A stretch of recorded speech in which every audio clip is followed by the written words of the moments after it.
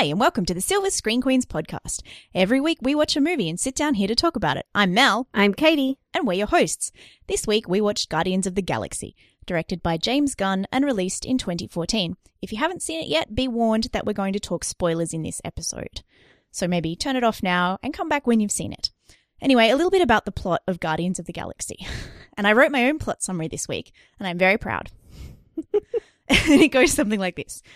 Earthchild Peter Quill is kidnapped by space pirates in 1988 after tragically watching his mother get fridged. 25 years later, he steals a valuable orb coveted by the villainous Kree Ronan and hooks up with a ragtag band of misfits to save the world and deal with his daddy and mummy issues.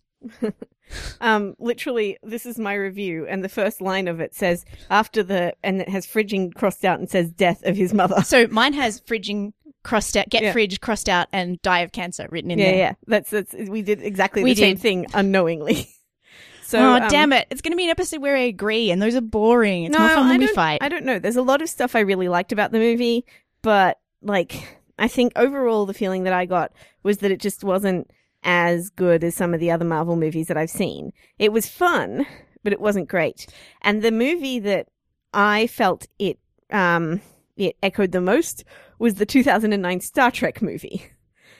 It reminded me so much of it, and it didn't help that Zoe Saldana is basically playing a really similar character. And Chris Pratt is basically playing Captain Kirk. Yes, but I would argue not as well as Chris Pine does.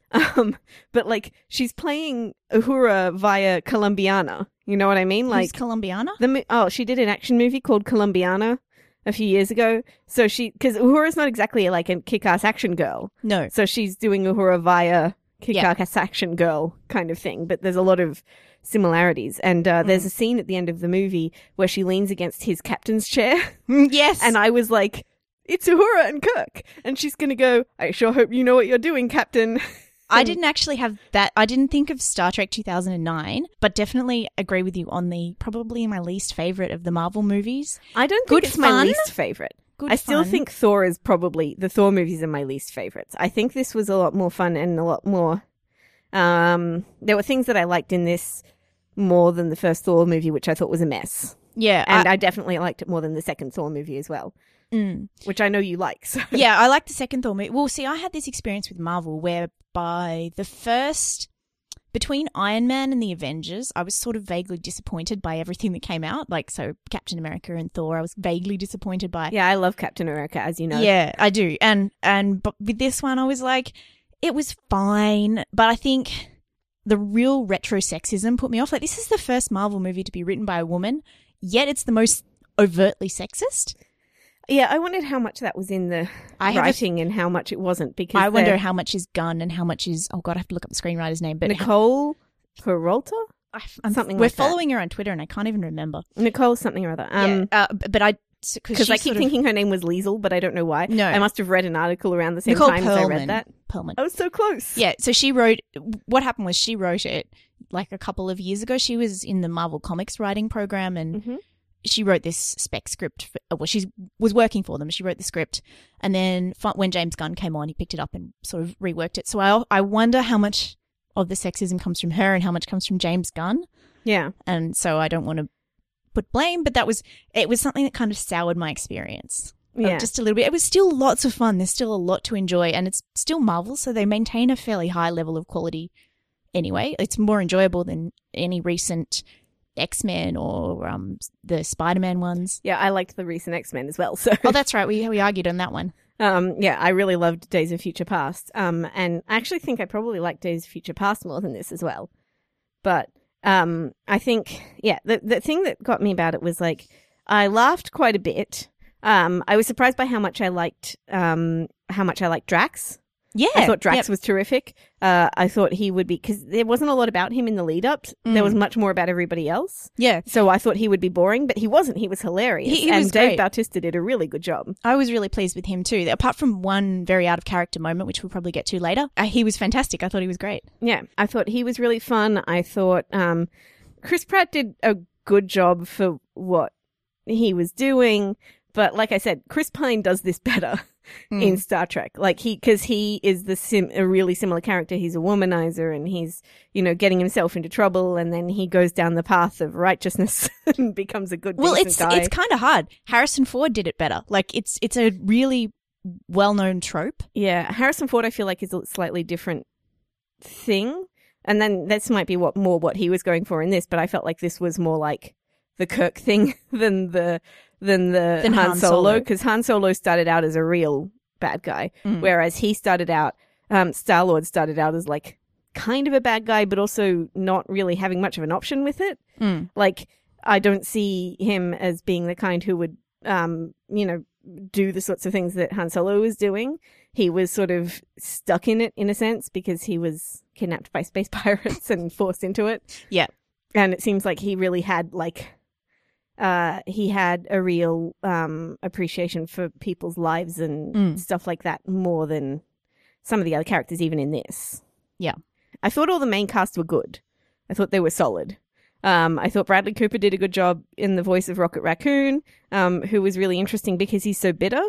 Yeah. Like, he was a really kind of snarky funny, which I wasn't expecting. Yeah, I wasn't expecting that either. I was expecting more straight up comic relief, but he's a really complicated little character. Yeah, and I liked that. I enjoyed Groot because Groot's adorable. He's like a big attack puppy in space, but a tree. And all the main characters had something to do, which was nice. Like, they all had an arc, which reminded me a little bit of the Avengers, actually, because that's what they managed in the Avengers. Mm-hmm. And they really gave everybody something to do in this. Nobody was just one-dimensional. Yep. Not even Groot. Yeah. And what else? Yeah. There's just not a moment in it when I went, yay, this is really great. Yeah, I didn't... It didn't really grab me in the way that a lot of other Marvel movies have, where I've just been like, oh, this is so amazing. It didn't have any of the heart and charm of the Avengers. Yeah, some of the heart is something that I mentioned. The emotional core of this movie was not very good. Like, there weren't any real emotional moments. And the moment, because Captain America Winter Soldier came out this year, that's a movie that it's sort of having to try and live up to, and it doesn't do that at all. No. The Captain America 2 was so full of emotion and depth and interesting, complex narrative and bad guys and what Steve was trying to do there. And Guardians was like not even a little bit complex. And I know it was supposed to be lighter and more fun, but there were still some really dark things in this, so I don't see why they couldn't have had a little bit of complexity and a little bit of not killing women in there too. Oh my god, yeah. I've also written down here, I wrote a bit about the backstories of each character, and Drax's backstory is wife and daughter pre-fridged. Yes, pre-fridged. And yeah, that's a whole other thing. But since that happens before the movie, I'm sort of like, okay, fine. Yeah. That happened. Because, Gamora's whole family was killed too. Yeah. Right? Yeah. Like, that happens to everybody. They even have Rocket say it. Yeah. We've all got dead people. Like, yeah, everyone's exactly. got a dead person. It doesn't mean you need to make more people dead. At least in the movie, you don't actually have to watch them die. I have a fun fact for you that you may not know, or you may. Peter Quill's mum was played by Laura Haddock. Laura Haddock is the wife of Sam Claflin. Oh! She is British and young and very pretty, and I have no idea why she was cast as his mother in this movie. I was watching that like, why her? Because she'd be very young to be his mum. Well, he's playing like a 6-year-old, yeah? Oh, I thought he was like 8. Maybe 8. I'm going on 6 because that's how old I was in 1988, and I think Chris Pratt is the same age as me. Okay, because the kid doesn't look 6. No, he's probably maybe older. older. I don't know. So I think the kid looked like he was around 8 or 9. Okay, so yeah, and that would tie in with Chris Pratt's age, who he is 35. He's born in 1979. That ties in with him being 9 years old at the time. There you go. I'm good with kids' ages. Yep. It's one of my few skills. But yeah, so I just thought it was because she's like 20-something and also British. She's playing like Southern and so my answer to that would be they filmed in London. She's cheap. And I guess they also like, even though she's, bald and stuff, they probably want they want to have like this angelic looking Madonna mother idea. Well, that's what I ended up just settling on, was that she's somebody who is so unbelievably beautiful that even when they bald her up and put pale makeup all over her, she still looks really beautiful. Yeah, and the way it was shot in that sort of flashbacky sense, and light comes out from behind her like a halo. It's very like Madonna and Child kind of imagery going on there. So it's kind of perfect. I just love that she's married to Sam Claflin because we love him. Yes, I do too. And they're adorable, just adorable together. Yay. But also, I was so glad that Greg Henry wasn't Peter's dad because he's so much older. No, he's granddad. He was grandpa. He didn't say. She says that at some point because I believed for the first couple minutes that he was dad, and I'm like, me really? too. Yeah, another one of these ones where dad is like a grandpa 60 and mum is like 20. But of course, that's going to come into play in presumably the sequel when we track down Peter's dad. Yeah, that line. When they're at the very end, I know I'm jumping all over the place and this is terrible. At the very end, when they're at Nova Corps headquarters and Glenn Close with her fabulous hair is like, oh, we found out that you're actually only half Terran and your dad is something much older and more amazing and powerful. And Zoe Saldana goes, maybe that's why you could hold on to the stone for so long. And I'm like, we know, we figured that out. Like, I could have sworn that everybody had figured that out. But then I don't know, because I was like, that's so obvious. Well, and also, why are you telling us this? But remember, though, you're dealing with Marvel, so they've got to do wide appeal, and they're also trying to get, like, the teen market in there, too. So if you're, like, a lot of their fans going along to this, and there was kids in the screening I was in, and I know a lot of people are taking their sort of 10, 12-year-old kids along, so perhaps they're trying to make it easy enough for everybody to understand. They've got a very broad audience, and also people who don't really know Marvel, because judging by the amount of people who walked out early in my screening, there's a lot of people who don't really know Marvel who are just going along. Not a single person walked out of my screening early. Not one. Although it was a small cinema and you had to pay more to get there because it was premium. Yeah. Not one person even wriggled at the end of the movie. We were in preview screenings because it technically doesn't come out here until next weekend, and I was in a Hoyts and like probably half the cinema left. I'm like, people were leaving as the post-credit sequence was starting. Like, I had to pee so bad by the time the movie finished. It like practically hurt how bad I had to pee. And I sat through the whole credits just to watch, big spoiler here if you didn't get to watch the post-credit sequence, just to watch Howard the Duck. Listen, Howard the Duck was worth it. I'm like, that is such good use of your licensing. Like, I actually really liked that post-credits, and I thought it fitted with the movie. It did, but at the same time, I was like, but I had to pee so bad. Well, yeah, and there was also another part of me that was like, we're not seeing any Ultron, we're not seeing anything else. And the other big disappointment for me, which may not have disappointed everybody else, but as soon as we saw the Kree, I got really excited that we were going to have a Captain Marvel origin. Me too. And I was like, oh my God, it's going to be, Carol's going to happen, it's going to happen. And the thing I want most in the world from Marvel is a Captain Marvel movie. And I was like, I saw the Kree and that there's an implication that the Kree are involved in Agents of S.H.I.E.L.D. And I'm like, this must be leading to Captain Marvel, dear Lord. And I was really hoping we'd get one, and we didn't. And I was kind of like, oh. Well, I didn't think that would be the post-credit sequence, because they've never put a post-credit sequence. Not necessarily in the post-credit sequence, but like I just thought we were going to get some hint. No, because they've never done that with a movie that they didn't already announce that they were going to do, right? Mm. We still probably have to wait to hear a casting announcement on Captain Marvel, I don't think, or like at least the fact that one of those release dates that they've booked will be Captain Marvel. Like, I don't think that we're going to get a post-credit sequence about Captain Marvel till we get an announcement that there's a movie coming. I just thought, well, again, because the last couple of Marvel movies have contained some kind of big surprise or bait and switch, I thought that might be the bait and switch. Thought there might be some kind of Captain Marvel thing, that they might have snuck it in there. But I realised, of course, that there'd already been a day or so of screenings before I actually got to it. And if there had been a Captain Marvel announcement, my world, my internet would have gone apeshit. Yeah. There's a moment that made me laugh really hard towards the end that nobody else laughed at, and people looked at me like I was crazy, because there was a moment when Peter was like, oh, I'll keep them in line.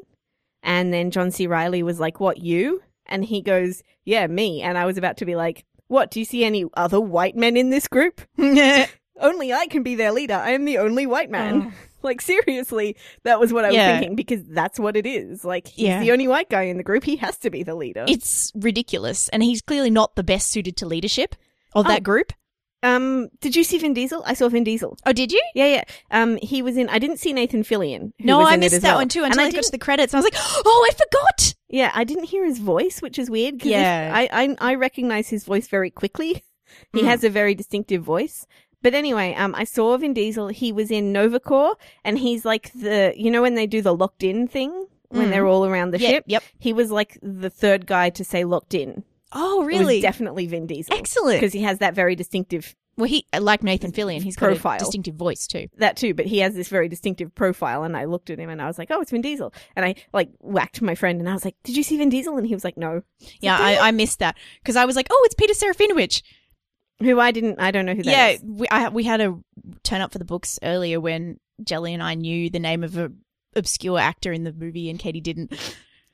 He was the British guy because we had this conversation because I was like, they have hamsters in space, but not raccoons. And I was like, I don't think it's relevant.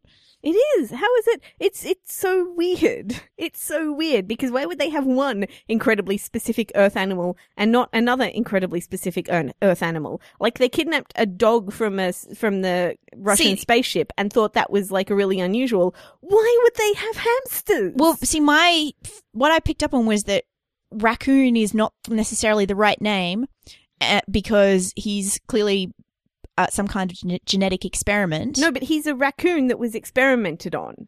Oh, okay. See, I got the idea that he was like a created species. No. Okay. He's a raccoon that was experimented on. And the only person who recognizes him as a raccoon is Peter Quill because he lived on Earth. So they got him from Earth as a plain old boring raccoon and they turned him into Rocket. That's probably deliberate then. Only people who've lived on Earth would recognize him. Yes. So a lot of the Nova Corps might not have lived on Earth. Yes. Why do they have hamsters? I don't know. Like, it doesn't matter. They brought hamsters into space. They're culturally different. I genuinely have no idea. It's just such a weird thing because I think because there's those little space hamster things at the beginning. That yes, I know, singing. but they're not.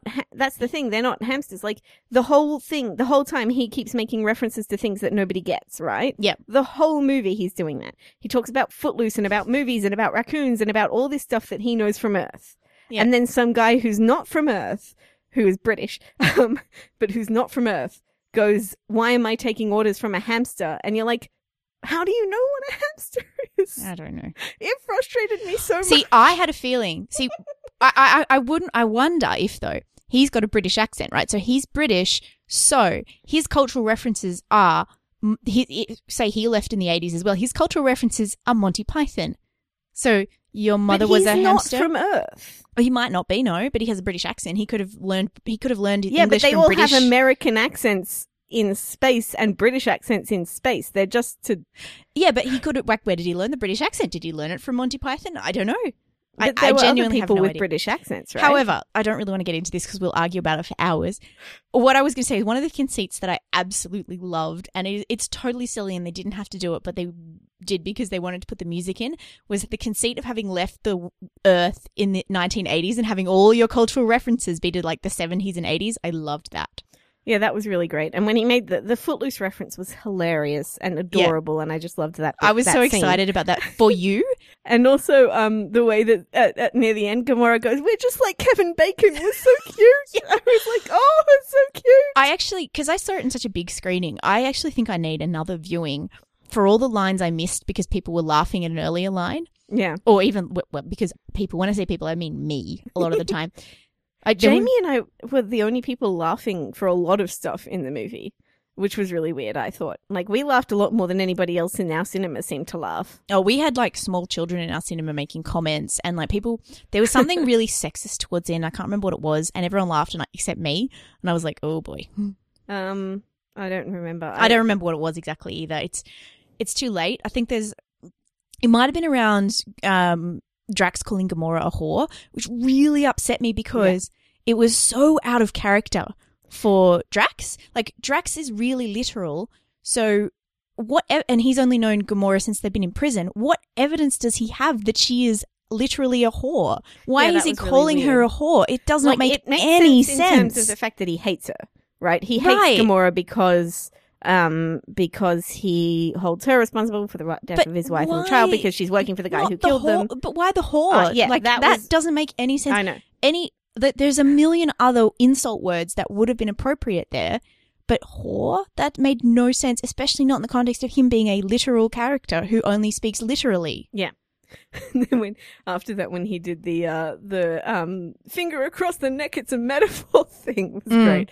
I didn't understand that either. Although I did quite like the what I call the Firefly trope, but I'm not sure what the real name for it is. When Nebula was talking about why she hated her sister or something like that, and then Drax just shot her. Yeah, I liked that. I like it when they do that. That's I call it the Firefly trope because they do that a lot in Firefly, but I'm sure it existed before that and has another name. Yeah, it was in something, Super, which we saw recently, which is directed by James Gunn.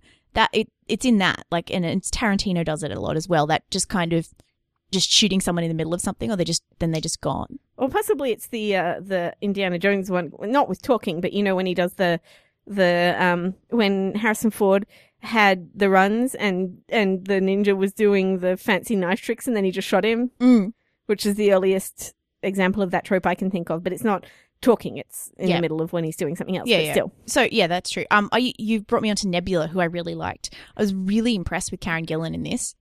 Because Lee Pace was he was doing something that we've seen a lot before, like not necessarily by him, but it was not, I didn't think there was anything new in the way Lee Pace was doing it, but I liked Nebula because she seemed to be the only hench person who was actually had any brains about her. Yeah, she reminded me of now I've forgotten her name. In Kim Possible, there's like a bad guy and he has a sidekick and she's much more competent than he is. That's what I felt about. She something. Anyway, she's great. I like her.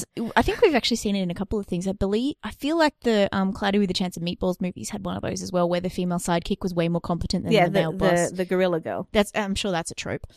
Yeah. Anyway, she was fine. I liked her, and I just thought it was a good break away from her Doctor Who stuff as well. I feel like she wasn't in it enough because she was in the trailers quite a bit, and you barely saw Ronan. And so I thought she was going to have a bigger role, but she doesn't really get that much to do. So I was a little bit disappointed. She has a couple of really cool effects shots, but other than that, I felt like she didn't really get that much to do, although she and Gamora had some meaty scenes that made the movie pass the Bechdel test. Yeah, I was trying to work out if it did, because they were talking about Ronan and stuff at the time. No, but at the beginning they didn't specifically talk about Ronan. She said she's going to mess this mission up, and Nebula was like, I'm not going to mess it up, you're going to mess it up, sort of a thing. So that was their back and forth. So that wasn't about Ronan. And then later on in the movie, they also talk around Ronan, but not about Ronan. Yeah. Well, anyway, those two were good, and their fight scenes were great. And that scene at the end where Nebula's hanging off the edge and she cuts her own hand off to escape. Yeah, that was cool. I would like to see a movie about Gamora and Nebula. Like, that would be a great movie. That would be really interesting and different to what this movie was, which was just like a million other movies I've seen before, but not as good as Star Trek, which it reminded me of so strongly. I would love to see that too. I'm sure I wonder if there's a comic book of it. I want to go and read that. The things I liked best in this movie were, I liked the prison break scene a lot. That was the best action scene in my mind. Yeah, that was the best set piece as far as I was concerned too. I don't know why they bothered telling us the whole plan to infiltrate the base at the end. Oh, that was really weird. They told us the plan and it worked. That's not how you do it. It never works like that. I thought maybe it was another thing where they were like, oh, people aren't going to understand it, so we have to put this scene in. And I was like, but we all know. And coming back to that point before, even if they didn't tell us about his dad being like a super dude in this movie, it's going to come up in another movie anyway. So why bother telling us this now? Yeah, why not let us enjoy that when it comes in movie number 2? Like, right, and some of us will be like, yeah, well, we figured that out already. But the people who aren't going to be like, why didn't they tell us that in the last movie? Yeah. But anyway, what was I going back to what I was talking about before? Oh yeah, they show us the whole plan, which was set to my favorite song in the movie, which was Cherry Bomb, which I loved. And I was like singing along to the song and not paying any attention to the plan because I'm like, I'm going to see it in a minute. Like, why bother? Well, I was sort of not really paying attention either because I'm like, I'm going to see this all go wrong in a minute. And then it didn't? Yeah, it was really... And then the Nova Corps net thing was just there so that there were a lot of things that I felt like... I felt like some scenes didn't punch the way they're supposed to. Yeah, there was no twist at the end of scenes. And when there was, that wasn't a very good one. Like the one where they have the rousing, everybody talks... I mean, Peter Quill gives everybody a rousing... pep talk and they all stand up and then Rocket sort of deflates it at the end. Yeah. And it went on a bit too long and I was like, that doesn't work. There was a couple of times I wanted to look at my watch just because of some of that, especially the one where they all the Nova Corps link up in the big yellow thing to get around the Kree ship. It just, that whole set piece kind of went on a bit too long. Like there was a lot going on and they kept moving you around, but I still kind of was just like, it didn't really go anywhere. And the whole thing was sort of shiny and sleek, but not like, there wasn't a lot of depth, I don't think, to Guardians of the Galaxy. They tried to give it depth by killing his mum. And I'm like, that's not depth. That's just boring comic book origin story. Yeah, and this is one of the first Marvel movies I've watched since I started reading the comic books. And I was really excited because I'd read a little bit of Guardians because they turn up in Captain Marvel, which I've been reading with some delight. And it wasn't as good. Like usually they do as good a job. Like for example, I'm not a big fan of comic book Captain America, and the movies have done a really good job with him. These guys, they just weren't quite. They weren't quite there as well as they're done in the books, or at least the ones I've read. You were talking about Captain America before, and it's interesting. Tony's always been my favorite Avenger. Yep. And recently, Captain America's just taken over that so much because his movie, I just thought Winter Soldier, and I know I've said this before, but Winter Soldier was so good. It was so good that I can't now watch a Marvel movie without the expectation that it's going to be that good. And the people who are raving about Guardians of the Galaxy, I'm like, I mean, it's probably the most accessible Marvel movie in that you don't have to be into it since like Iron Man. Yeah, I was going to say probably Iron Man would be more accessible, but yeah. It's probably the most accessible because it's kind of got that Star Wars-y vibe. Yeah, and it's also the hardest job they've had since Iron Man, because since Iron Man, they've sort of had an established universe to work with people, and this is the same sort of universe, but it's a very different world. Well, I feel like this is sort of carrying on from the Thor tradition, really, like, because it is literally, like, the last movie that we saw the Collector in was Thor 2, right? We saw the Collector at the end of Thor 2. Yeah, because that had the red Infinity Stone. Such an unpleasant character. But yeah, the Infinity Stones and the Infinity Gauntlet, they told the origin story for that, and I was like, oh god, it's so cheesy, I'm going to fall asleep. It's Lord of the Rings. It's so boring. Like, it's basically Lord of the Rings. It's like pieces of jewelry that are too powerful for people to hold on to, and at the end of it all, we're going to have to destroy the Infinity Gauntlet by throwing it into the fires of Mordor. Like, that's how it's going to happen. No, it actually felt worse to me because it was like under the guise of science, I guess. It wasn't like straight fantasy, and they're like, oh, at the beginning of the universe there was this, and I was like, what? From that moment, I was like, what? This is also the hardest sci-fi of any Marvel movie too. Like so I think that's why I have a feeling that they think people are scared of sci-fi, so they've dumbed it down a little. Yeah, I felt like that a little bit too. The Collector is so unpleasant. I just wanted him to die, and I was disappointed when he didn't. Yeah, he's gross. The slave thing was awful and gross, and every time it happened, I was just like, ugh. I sort of appreciated what they did with her at the end, where she was just like, I'm not going to be a slave anymore, and she killed herself rather than keep being a slave. But then at the same time, that's just fridging. Like, couldn't she have gotten away or something? Did she have to die to teach us all a lesson about what the Infinity Stone does? It's another woman being killed on screen as well, which there are on and off screen in this movie. There's like at least 4 women get killed. Yeah. Well, yeah. I mean, there's I'm trying to count the men who get killed. Well, on and off screen, the number of men and women who get killed is enormous because they destroyed that whole prison base. Yeah. Everybody on that prison base is dead. And they're mostly men. And they destroy that Nova City as well and they're like, oh, we're evacuating the city. But clearly they haven't had time to. That was so weird because they were like, we're going to evacuate the city. They get nowhere with evacuating the city. Everybody's just still wandering around. We evacuated the city. Good work, Peter Quill. You saved us. And then... What? No, and then as well as that, like there was this whole thing where Rocket was being heroic and saving people by shooting the guys out of the sky. And then the whole ship lands on the city. Yeah. Well, but also the things are falling out of the sky and landing on the city or in the water or whatever. Yeah, but I figure that they're much smaller pieces, so they're less likely to do as much damage. I'm sorry, but there's not time to have evacuated all those people. There just isn't. But they didn't get anywhere with the evacuation in the first place. No. They had like 10 minutes to get people organized and get out of the city. At least, like, from the beginning of the fight to when all the stuff started landing on it. Right. And nothing happened. Nobody even seemed to be evacuating. There was no alarm sound. No. It was like they didn't actually... She went evacuate the city and they all went, meh, maybe later.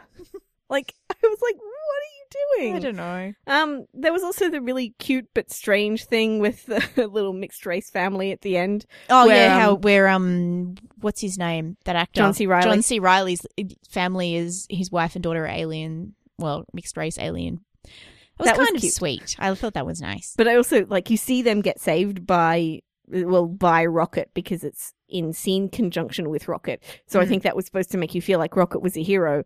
But I was like, that's a very vague connection. I don't really think that a lot of people are going to put that No. together, even though it's cute to see their little. And well, the thing is, we mixed-race love family. Rocket anyway because he's so, as discussed before, he's so delightfully complicated. Like, his comedy is always really bitter, and you can see he's constantly being underestimated by everybody else when he's clearly the brains of the operation. He's the pilot, he's the engineer, He's the mastermind. he's the mastermind behind the whole thing. He's probably the best leader of the lot of them.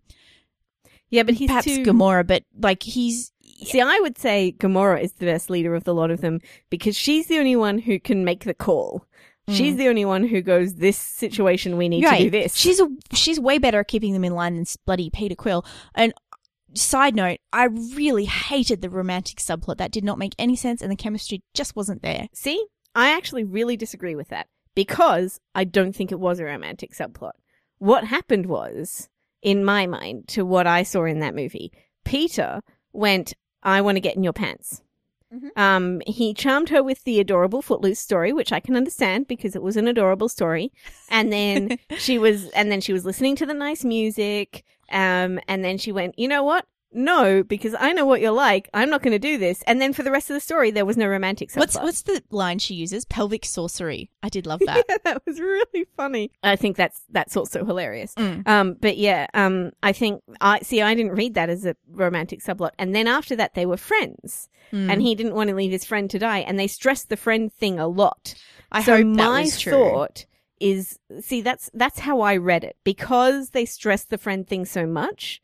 Like, I feel like if they were really going for a romantic subplot, and that's another reason why it reminded me of Star Trek, is because Kirk's always flirting with Uhura at the beginning of the movie, and she's like, no, I'm not interested in you, and then she goes off with Spock. Like she was dating Spock the whole time, so I'm like, yeah, it's like that. Okay, I'll take that. I will take that. That makes me happier. But it might be because I associated this so strongly with Star Trek. I feel like it hits a lot of the same beats. Yeah. A lot of the fight scenes are fairly similar. A lot of the origin story stuff is fairly similar. And the space thing and the aliens that look vaguely human but with some bits on them. Yeah. Am I the only one who feels like Nondu was kind of a nothing character? Which one was Nondu? His boss, captive man. The blue guy. The blue guy. I felt like his weapon was more of a character than he was. Right. That was actually a really cool weapon, and they only unleashed it once, and just that was really clever the way they did that. And yeah, I suspect they could have done more with him, like space pirates, kind of interesting, but it was more of he was there as a vehicle for Peter Quill's development rather than anything else. It wasn't just that. It was the fact that he had the southern accent was weird to me. The fact that he was so featured and important, they put so much effort into his appearance more than a lot of the other characters. I also recently discovered that Michael Rooker was also in Super, which makes me wonder if, like, connection was the reason that he got cast. I believe Sean Gunn was in there. Yeah, Sean Gunn was fine, though. He was a minor character just like he was in Super. And I don't mind people putting their brothers in movies as minor characters. Yep. Especially when they're Sean Gunn, because Sean Gunn's kind of funny. Because, like, Nondu was a major character, and I feel like he was, or like a major secondary character, and I feel like he was pointless, and I don't understand, like, I feel like also there should have been a more consistent accent or something, because if we're to understand that everybody's actually not speaking English, which I guess believe, I also believe that was the case. Yeah, so I feel like everybody's not speaking English, so why do they have the variety of British and Southern and accents that we have that's here? That's the point. Like, they're standing in for something, like they're using Southern to represent like low working class or something and like that. And they were using British to represent an antagonist who was still part of the main. Yeah, or establishment or something like that. But British accents are always bad guys, and he's the one like John C. He's Reilly. An antagonist, yeah. John C. Reilly is like the down-to-earth American guy who's like, oh yeah, I believe in Peter Quill. And well, that's how you know you can trust Glenn Close, because she's American. And also has the best hair. I really liked, I know that it's what Zoe Saldana does. In fact, I think the movie that I've seen that challenges her the most is the movie that I liked her in the least. I mean, that I liked the least. I thought she was great in it, which was Avatar, because the character in that was very, very unusual and very different. She was much more wild and animalistic, and like she gave it these great vocal sort of tics and things to her, as well as physicality, like through the motion capture. I too would like to see Zoe Saldana challenged. Because she's great. She is. She's really talented, and I feel like this was something that she's done before. And I really liked Gamora a lot. And I love that I get to see Zoe Saldana in more stuff, and I like always seeing green women because you know how I feel about green ladies. But I felt like even though it was so good, I'd like to see her do something a little bit different. I'm with you on that. I mean, I know she's playing Nina Simone, is that correct? The singer? She's doing a bio.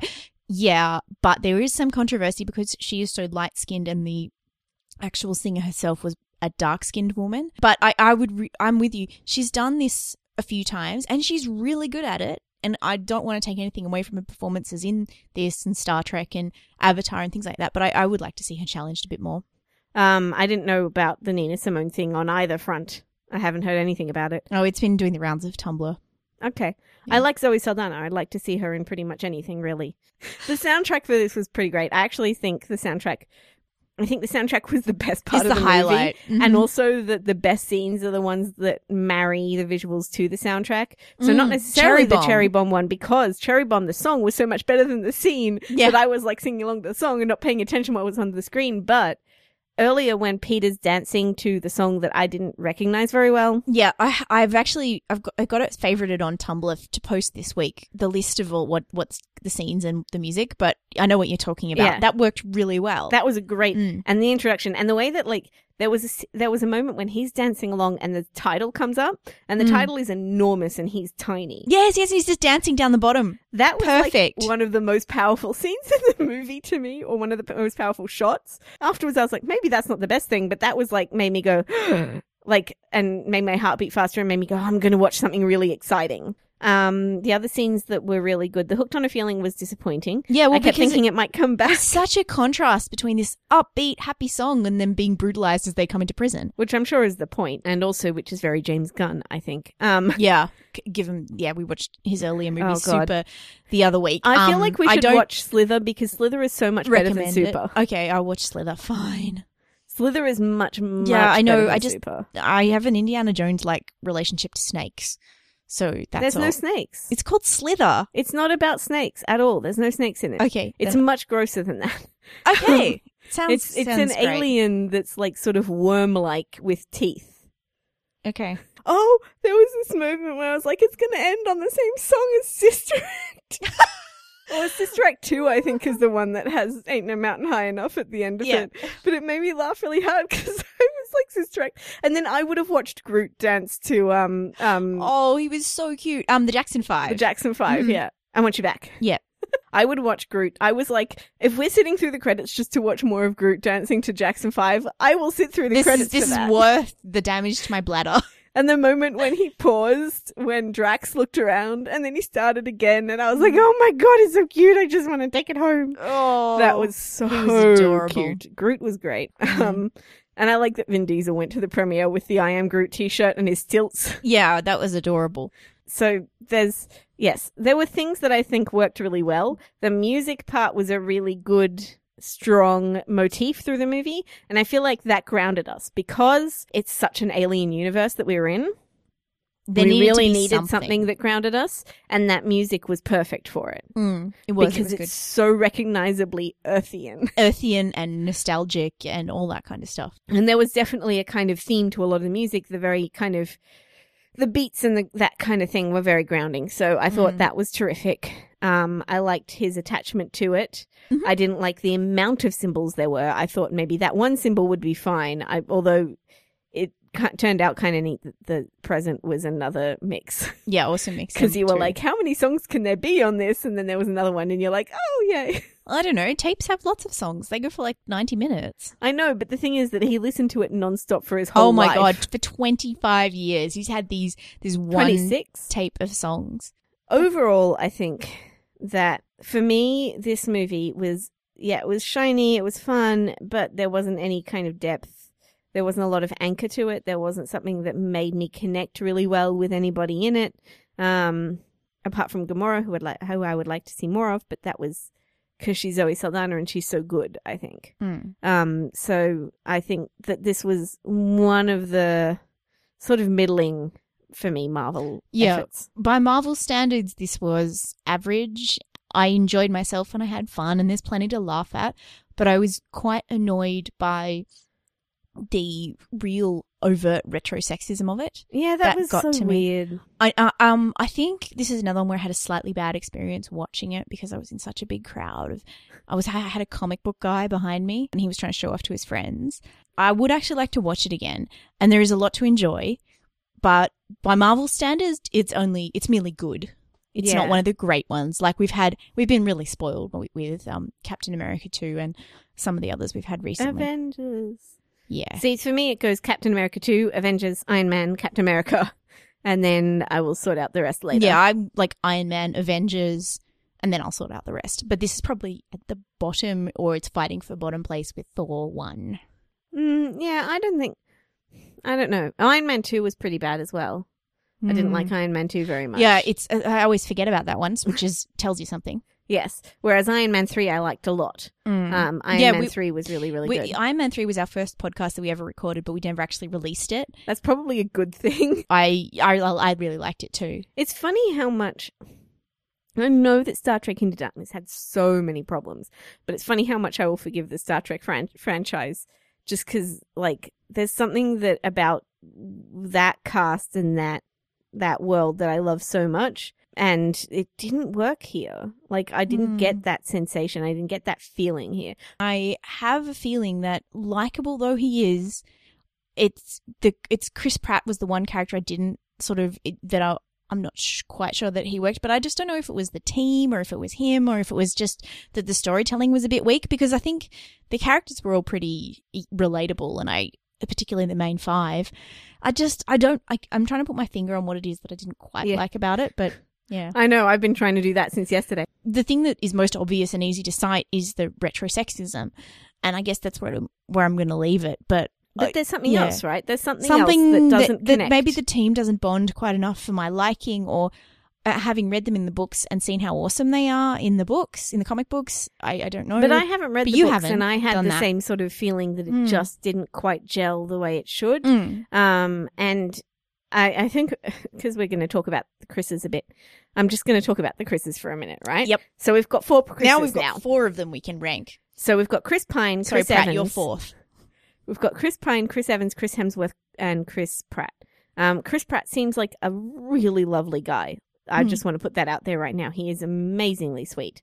And I love Parks and Rec. I don't know that this movie really gave him the opportunity to do what he can do, because there wasn't a lot. Like, when he was sad, I sort of got that, right? And he did the comedy stuff really well. Yeah, but we knew he could do that. That's his forte. Yeah, but he did the action stuff really well too. Again, I suspect he really enjoys that. There's this wonderful GIF that I've shared on our Tumblr where he, for the first time he had to shoot a weapon, the director had to keep calling cut because he kept running around going pew, pew, pew, pew, pew with his guns. There's also an interview with him where he talks about how he didn't like getting in shape for the movie. He wouldn't recommend it to everybody. Yeah, and he's going to get fat again now. Right. Yeah. So I think that, I think he really sort of put a lot into it. There were moments where he did really well, but I don't think it gave him very much opportunity. But the reason I think for me, Chris Pine is the best. And I know he hasn't done as many good movies, but there's something about him that he lets you in to everything he's thinking and feeling. One of my favorite scenes in any movie ever is an incredibly boring scene in Star Trek where Kirk and Pike are talking, right? So Pike has caught him in this bar fight, and he comes in, he stops the bar fight, and it's the expository scene. It's an exposition scene where Pike is like, your dad was on this spaceship, he died, he was captain of a spaceship for 8 minutes and he saved 1,200 lives, including your mother's and yours. I dare you to do better. That scene. And there's every single thing that Chris Pine does in that scene is perfect, because he is angry and bitter and hurt and cocky and everything that Kirk is in one scene, right? So like that, and he doesn't talk very much. So that's what Chris Pine can do as an actor that I don't think Chris Pratt can do. Mhm. He has this, he lets you into all of the characters' inner life.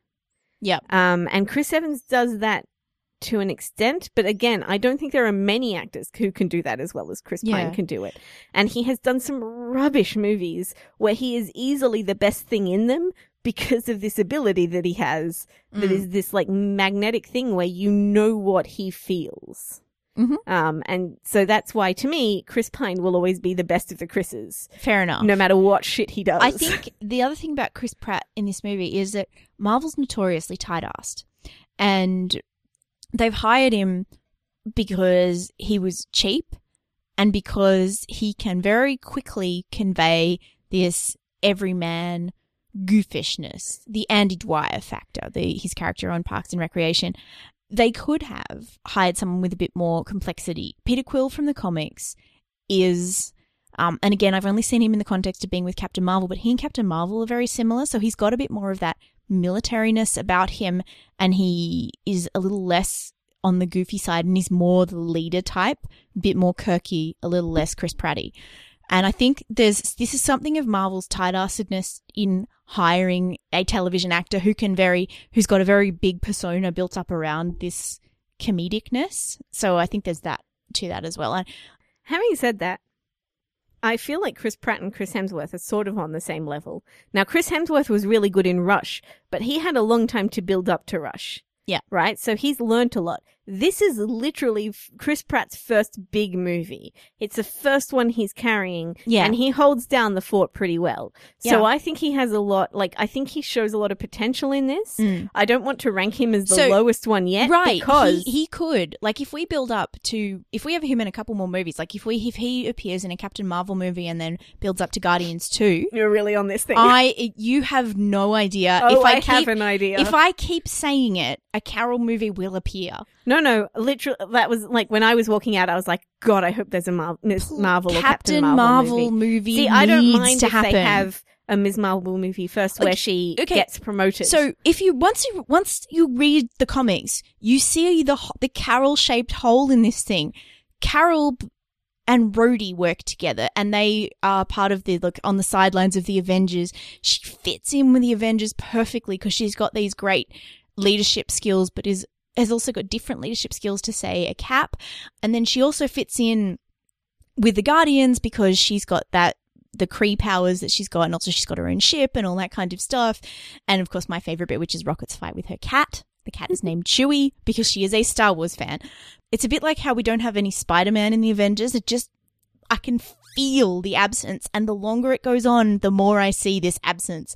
So yes, I just want it to happen. I genuinely feel like if the next Marvel movie they announce isn't a woman, I am going to be furious. I'm giving up. Because I am sick of it. I'm sick to death of Marvel movies about men. There's been 100 of them. Surely we must be due for a woman.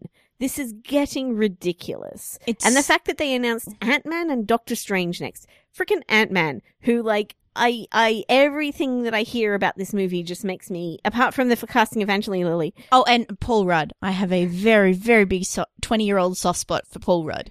Yeah, I like Paul Rudd, but I just don't like Ant-Man. I don't like anything about Ant-Man, even if they have Hank Pym in the background. And I read something recently about how they might end up fridging Janet. Oh, no.